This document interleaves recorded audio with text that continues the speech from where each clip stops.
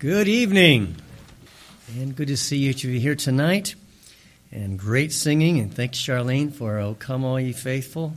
Appreciate that very much. Very good. Let's go to Matthew's Gospel, chapter 1. I just want to share a brief, more of a devotion than a message, but there's a message in it, of course.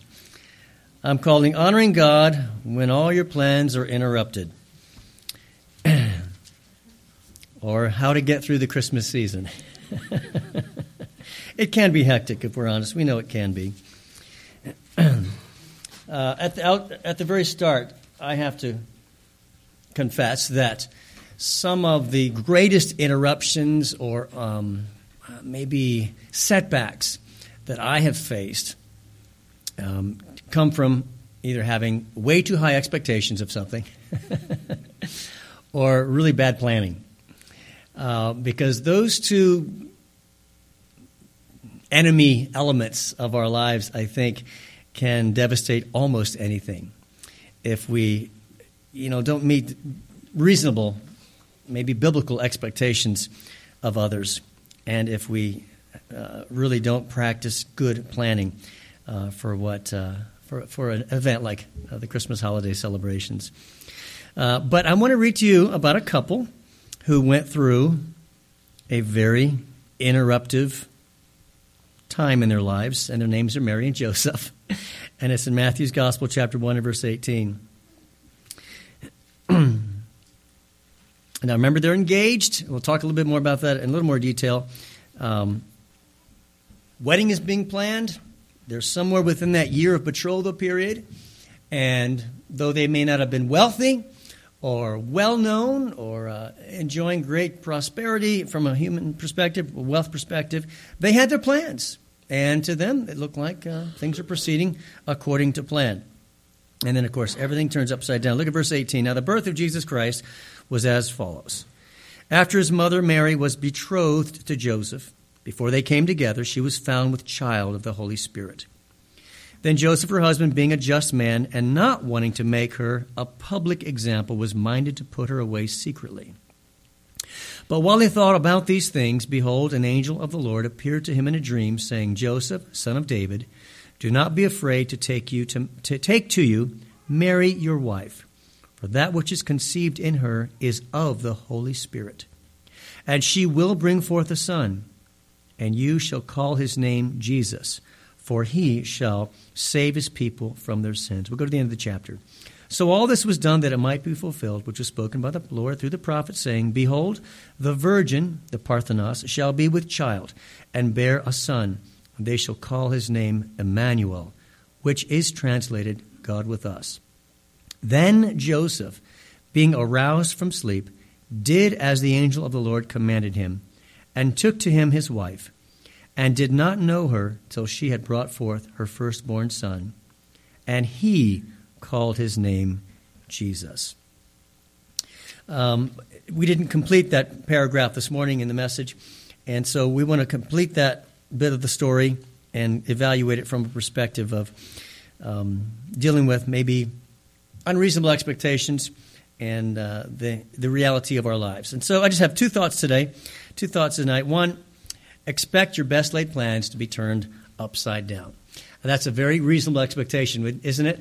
We don't like to think that that's something we need to do, but we have to. Expect the unexpected.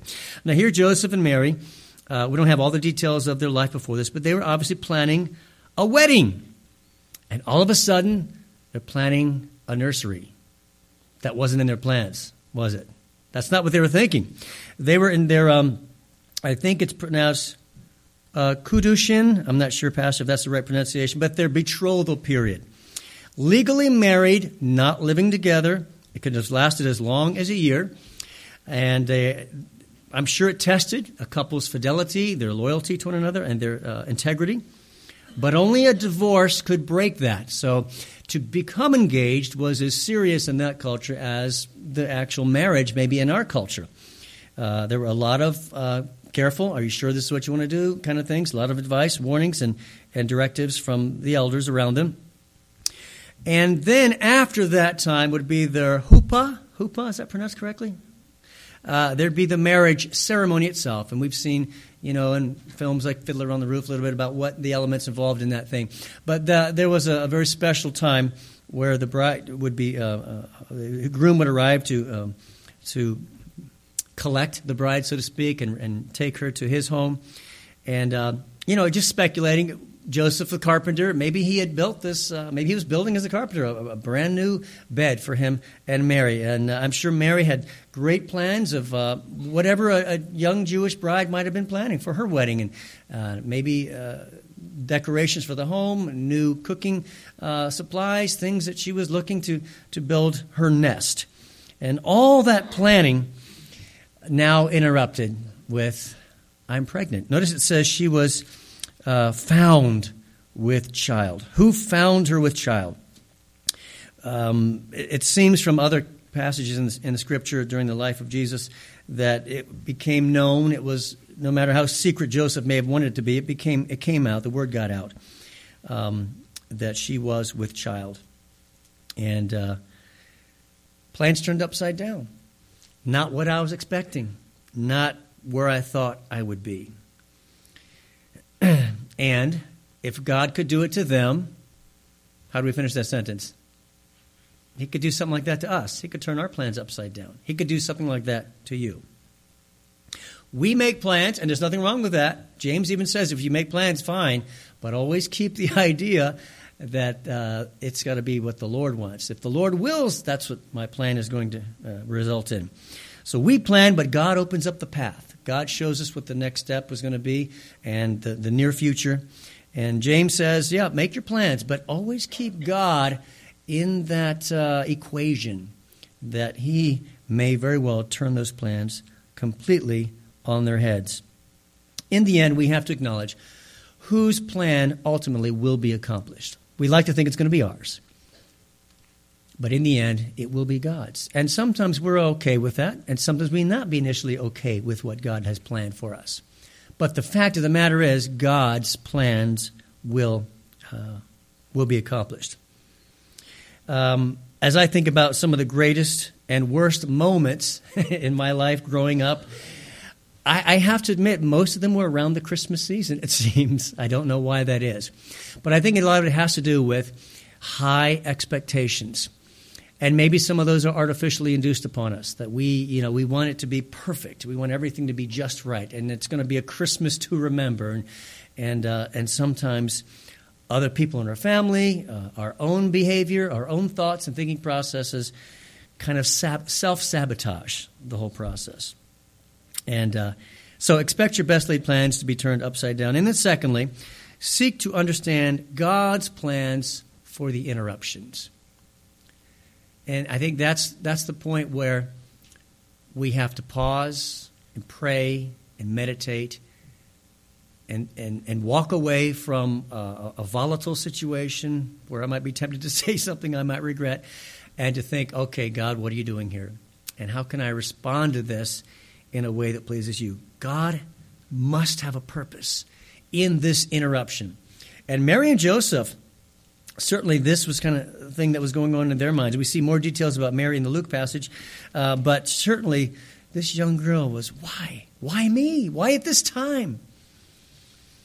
I mean, I was, even thinking about this. God could have allowed Mary and Joseph to be married in the proper procedure, go through their marriage ceremony, and before they consummated the marriage, God could have allowed all this to take place once everything had gone properly, It would have still protected the Messiah from the sin nature passed through the Father, as we see in Romans chapter 8. It would have protected the purity of Jesus, and it still would have been a virgin birth. But God's ways are his ways. God's ways are higher than our ways. And God knew that that was not what he was going to do. And so we might think in our own ways, God, if you just done it this way, it would have been so much easier for us. It would have been so much more pleasant. It wouldn't have involved as many people. It wouldn't have gotten so out of hand, and it wouldn't have abated the gossips, like things like. But God's timing was absolutely perfect. And there's a lot of reasons we could state as to why at this time, during the betrothal, this took place. But needless to say, it was God's plan. So, under this thought, Knee-jerk reactions. Knee-jerk reactions could always make it worse, right? Now, Joseph was planning, really for him, divorcing Mary was not an option. He had to do that. She had been obviously unfaithful to him. He doesn't know how. He doesn't know where or when. But obviously she's been unfaithful to me. And it would have been really inappropriate for him to continue on with the marriage in that particular culture. So he, as a righteous man, contemplates divorcing her, as we mentioned this morning, in a private way. And there were a couple of courts in Israel, depending on their view of divorce. One court held the view that you could be divorced for anything at all, and generally those divorces were done in a more private way. And then there was a court there you could have your divorce done, but they would only allow it under marital infidelity, immorality, that kind of thing, and generally that was a more public way. And as I understand the situation in that culture, Joseph was going to probably have the divorce done through the court that allowed for any divorce, but primarily because it would be done privately. It would not be made known to the community. And he was a just man. The Bible tells us that. That's why he was contemplating this, because he was just. And while he's thinking, and that's the point, there wasn't a knee-jerk reaction. He's thinking about it, verse 20. He's pondering this. He's gathering in his heart, and maybe talking to some people that were close to the situation, gathering the facts. What has happened here? What are my options? What is the right thing to do? And even at this, as much as his heart must have been broken by this and felt the betrayal, he still had Mary's best interest in mind, didn't he? He was trying to protect her from public outrage and maybe even a public stoning, for which was the penalty for infidelity. So he takes some time to ponder. I like that. For many, that would have been a very clear situation. Hey, I'm going right down to the courthouse now. It's over. But he takes some time to ponder. And in that time, God speaks to him. Isn't that neat too? While he's asleep, he's gone to bed, I'm sleeping on it. That's when God comes to him in a dream. In the dreams, the dreamer tends to be an inactive observer of what's going on, whereas in a vision there tends to be more. The recipient of the vision is active, communicating, speaking. There's back and forth, like Peter's vision of the in Book of Acts of the sheep being dropped down. He's very active. He's responding to God back and forth. In the dream, there's more passive listening.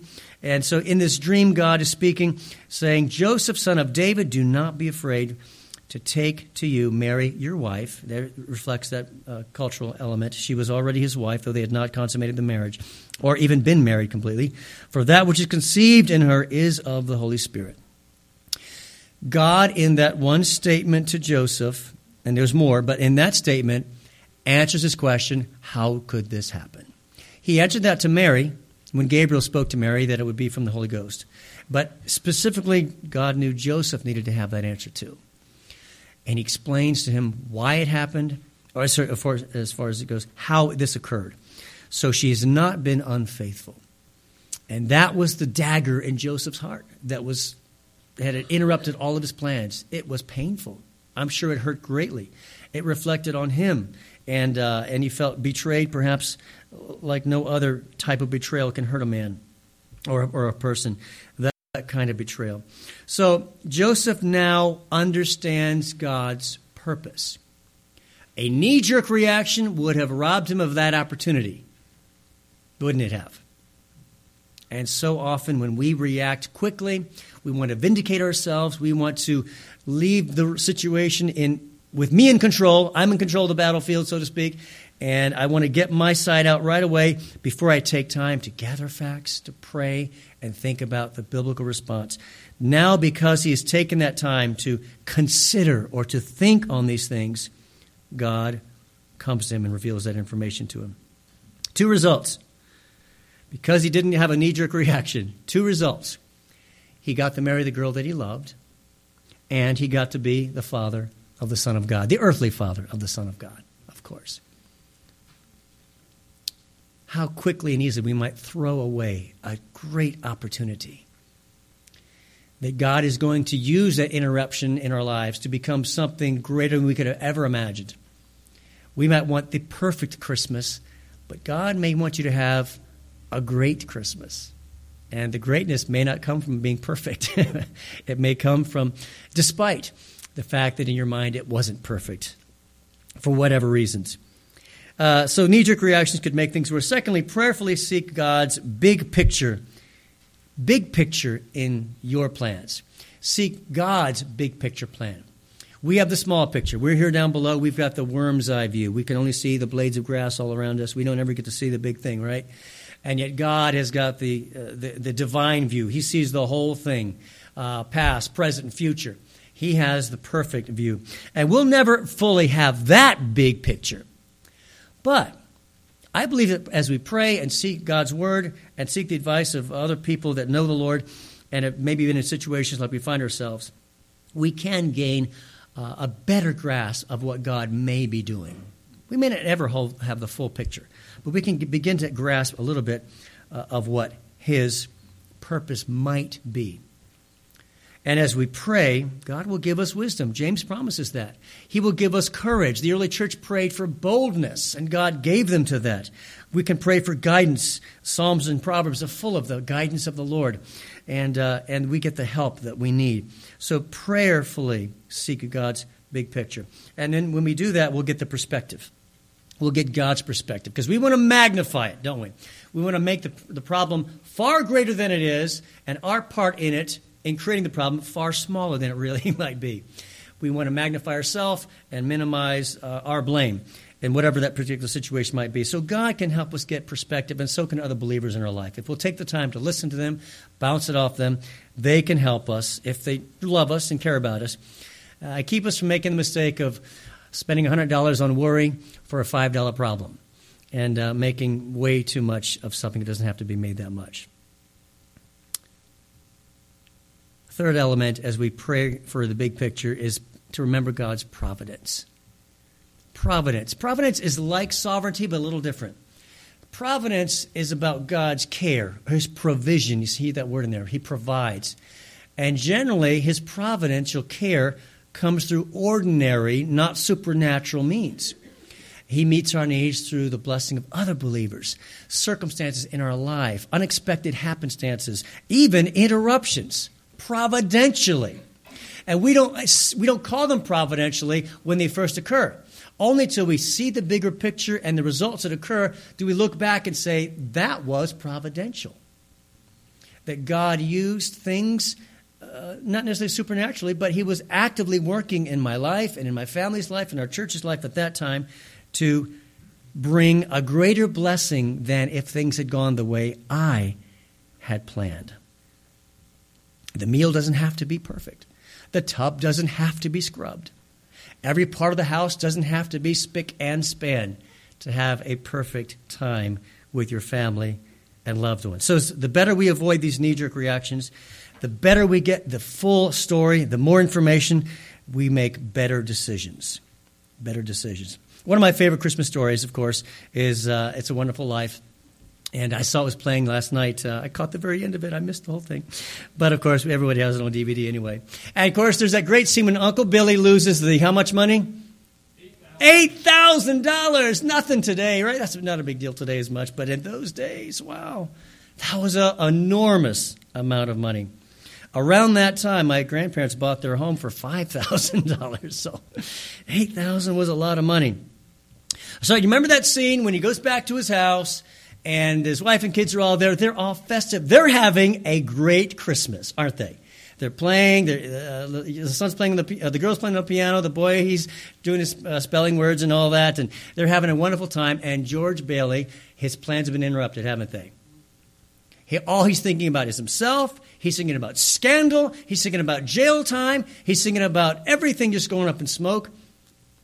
And what does he do? He makes a scene. He is truly horrible before his own family, isn't he? Just complaining and grumbling and he's just ruining everybody's Christmas to the point that he knows he needs to just get out of there, and he goes to plan his own suicide. Of course, that's when according to the story, God intervenes with Clarence the angel.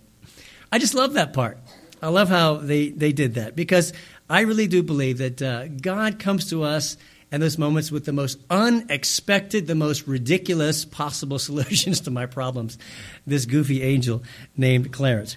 But in the end, of course, George learns that the $8,000 that set me off on this interruption that just transformed everything, really, in the end, wasn't that big a deal, was it? That money was easily collected by all the people in the town that knew he had a need and loved him. So he had kind of a knee-jerk reaction to the problem. And we could do that too, maybe not to those extremes, but we can do that sometimes too, and make it far bigger than it is, not realizing that we have lots of resources all around us, and that family and friends, of course, no man is poor that has friends. Clarence wrote him in that final postscript in the movie. Great ending. But we can often let the problem become so big that all we see is that $8,000 and the problem, this person, this statement, this interruption, this angry comment, this unthankful whatever happened, and let that just gnaw at us and rob us of the joy God intends for us to have. I'm going to wrap up with one final story. I read this story somewhere about a woman who comes home, and she has 5 children, and the house is really quiet. It's not supposed to be quiet because she has 5 kids. She looks all over and finds all 5 of them sitting in the living room in a little circle, each of them holding a baby skunk. And so she screams, "Run!" And each child picks up their skunk and runs. And then she realizes they've still got the skunks, and she cries, "Run!" again. And each one squeezes their skunk. And, of course, skunks don't like to be squeezed. So I don't know whether that's actually a true story or not, but I kind of like the idea. When the interruption comes, when the stress comes, be careful not to squeeze your skunk. It will only make things worse. So watch your emotions, watch your attitude, watch your temperament, watch your words, and leave some room this Christmas season for God to interrupt your well-laid plans, because they can sometimes turn out to be God doing a wonderful and mighty thing in your life. And I close with Romans 8:28, and we know that all things work together for good to those who love God, to those who are the called according to his purpose. So when things don't work out, remember that God is working out things for our good.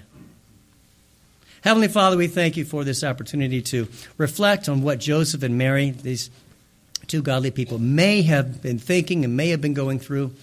And may we take their example, especially Joseph's, from this passage, and let those interruptions become the instruments by which you change our lives for the better. Make us more dependent on you, and may our flesh not rise up with a knee-jerk reaction that would rob us of the opportunity to bless you, Lord, and to thank you for the interruption you brought into our lives. And for Jesus' sake, we pray these things.